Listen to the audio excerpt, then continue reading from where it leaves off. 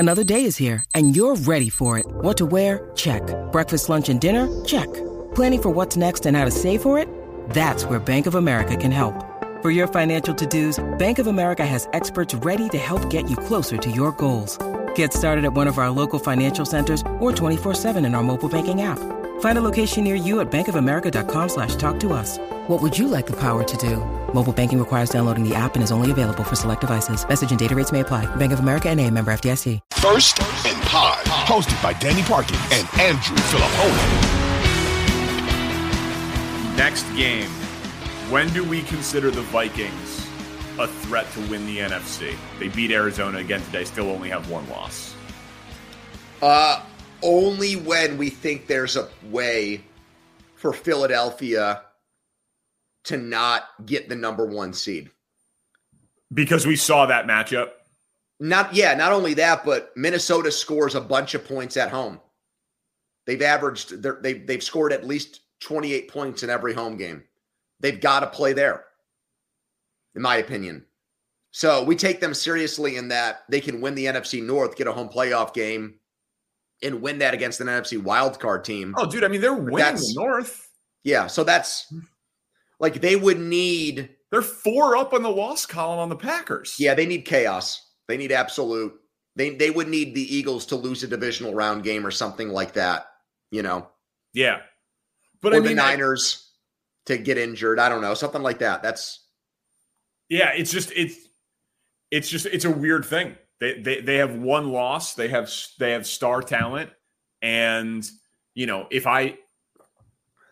you be shocked if they beat the Cowboys in a playoff game? No, not at all. I wouldn't. Right? Like they can make it to the NFC Championship game. Yeah. So I guess to answer your question at that point, you'd have to say that they're. That's what I'm saying. Like And I know this has been a theme of mine now for like 4 weeks, maybe people are like, oh, we want you to just talk week to week about the specifics of that game. But the goddamn Minnesota Vikings have one loss, and I don't really consider them a contender until you start doing hypothetical matchups with teams that it would take for them to play in the NFC playoffs. And you're like, oh, yeah. Short of what they did against Green Bay in week 1, they don't have like a signature game where America sat down to watch them and they won. Yeah.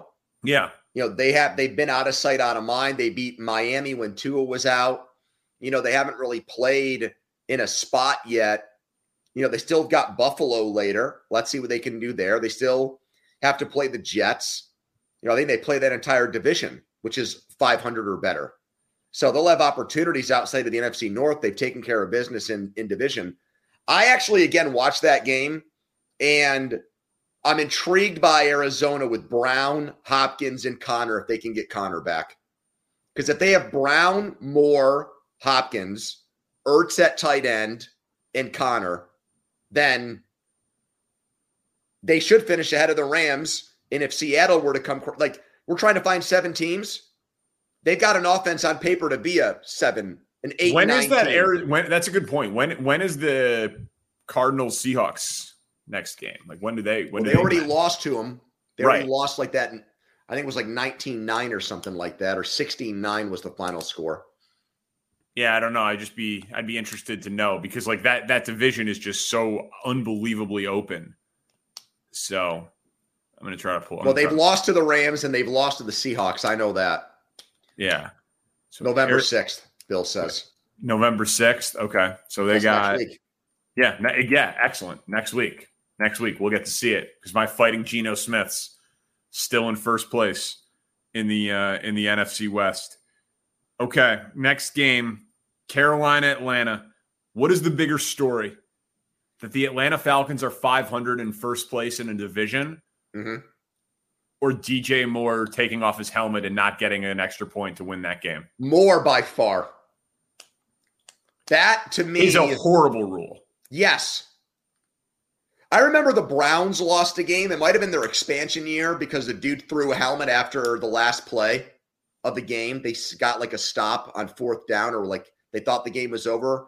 I think it was Rudd was the guy's last name. He threw his helmet. They flagged him. They kicked a field goal and they ended up losing.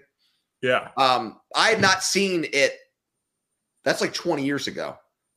I've not seen it come out again and cost a team a game. I still haven't seen it in a way where it was it a taunt? Was it just the strict interpretation of you can't take your helmet off, or was it a taunting penalty? I'm confused. Yeah, I mean, what I saw was took his helmet off. You know, he jumped it, like he kind of like jumped up onto the stands, like kind of quasi Lambo leap, like he was celebrating fairly, like you know, whatever. But dude, it's so dumb. The play was over. He took his helmet off. He wasn't even on the field of play. He was behind the end zone. Like if he would have just like his helmet off and like ran off the field and been outside of the field of play, I think that would be allowed. But because he was celebrating and lingered back there, it's a penalty. I don't know. It's just I felt bad for Walker, for the quarterback.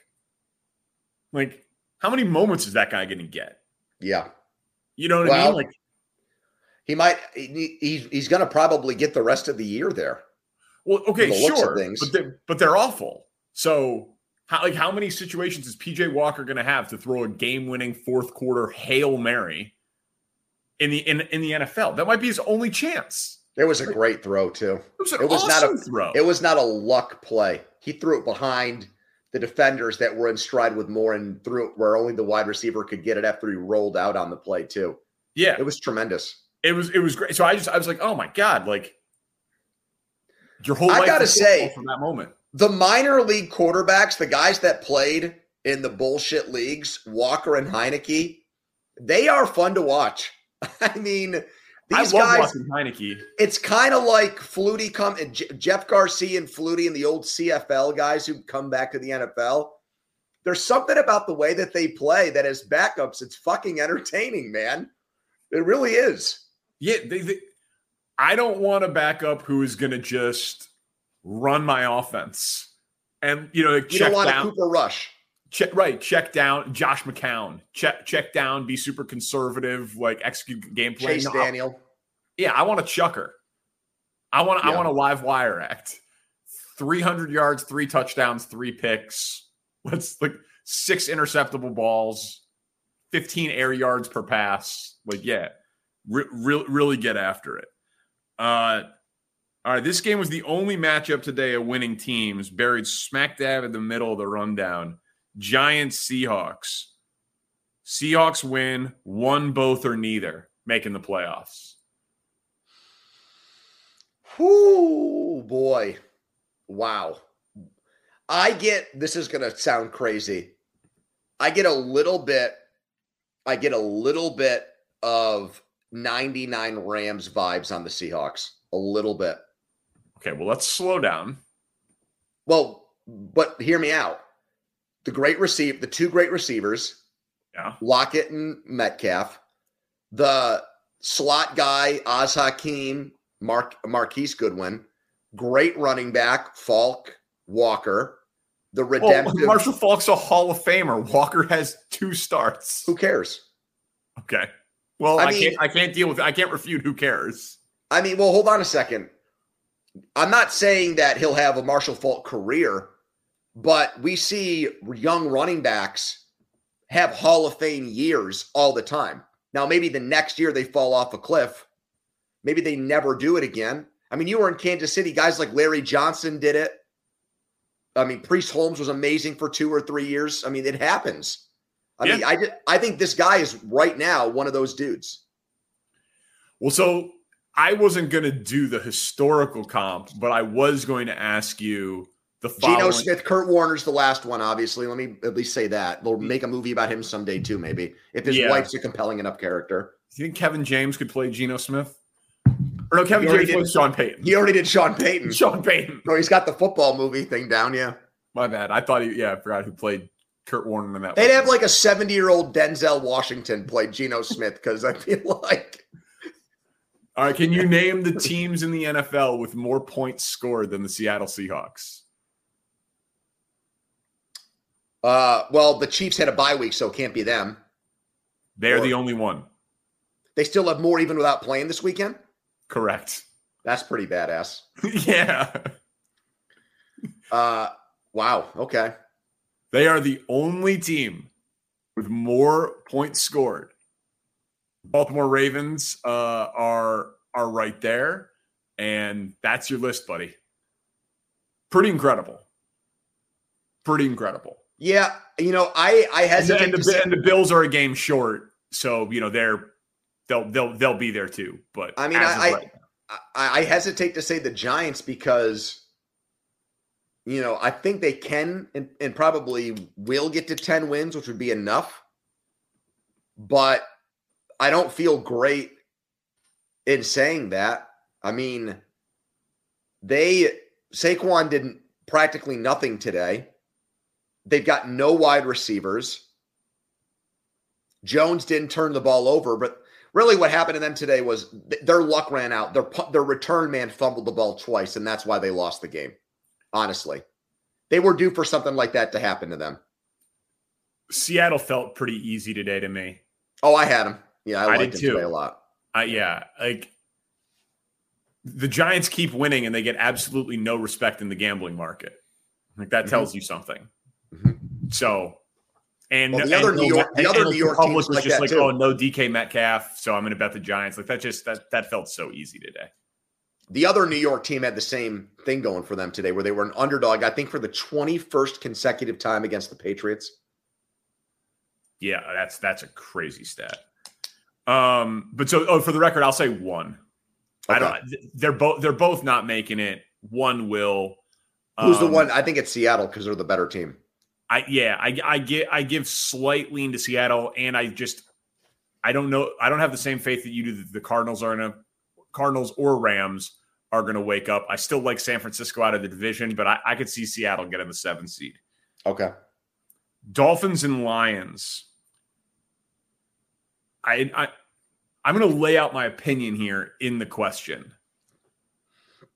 I didn't watch the whole game, but the numbers are just completely ridiculous again for Tua. But when you see the highlights or the recap or they go in on Red Zone, it feels to me like it is spectacular plays being made by Tyreek Hill and Jalen Waddle on largely or too often underthrown passes or things that are schemed pretty damn impressively. But Tua's numbers are amazing. But these receivers are literally off to a historic start, right? Waddle had 8 catches, 106 yards, 2 touchdowns. They've got almost 1,700 yards between the two of them, a Super Bowl record for teammates through the first 8 games of a season. Are we sure Tua's good, or is he propped up by a perfect supporting cast? No, you have to say he's good now because we look at what they've done without him in there, and it's not much. They have not won without him. And Bridgewater's is it Kirk Cousins? Is it Kirk Cousins with Dalvin Cook and Thielen and Jefferson, or before him Diggs, or is it Dak Prescott with 3 All-Pros on the offensive line and Des Bryant and Whitten and Zeke? I'm okay with that. I'm okay with that comparison. Like, that's what I'm wondering. But you get worried about paying that guy, man. I don't disagree with that. I mean, I've been a staunch Tua defender, but it was more along the lines of like, I think he's an above average starter. He's not a guy that deserves to get benched for Ryan Fitzpatrick or Jacoby Brissett. Shit like that bothered me. I didn't think he was given with Flores the fairest shakes. You watch the game, Hill gets 20 yards behind the defender and he's got to wait for the ball to get to him. We know he's not a great deep thrower. He is trying to make those plays, and he is because the guys are getting so open, but he's surrounded by this amount of talent. You can win with him. But I don't look at him as if I'm a Dolphins fan, I would just be worried, man. They got to make a decision on him. And I would wonder if they have created an infrastructure where basically anyone would be really productive, and then you wait till you can get someone special, or you can get a veteran who's special who wants to force their way there, Yeah, but let me say this though. I think if you flip the quarterbacks today, I think Detroit wins the game. I think if you give Tua, Amon-Ra St. Brown, Hawkinson, Swift, Williams, I think he beats Goff. So there's a tier from Goff who went to a Super Bowl and had one great year. And then up to what you're saying with like Kirk Cousins and Dak is a little bit above that. Yeah. But I'm saying what we thought Dak was like 2 years ago. Yeah.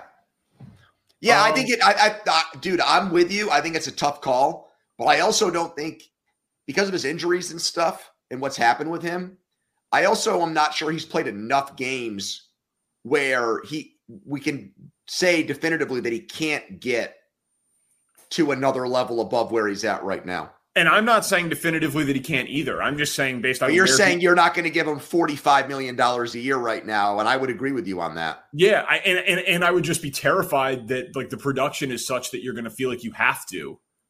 And they might have done such a perfect job of building the supporting cast that they would get 90% of the offensive production with a quarterback who you could pay 30% of the salary to.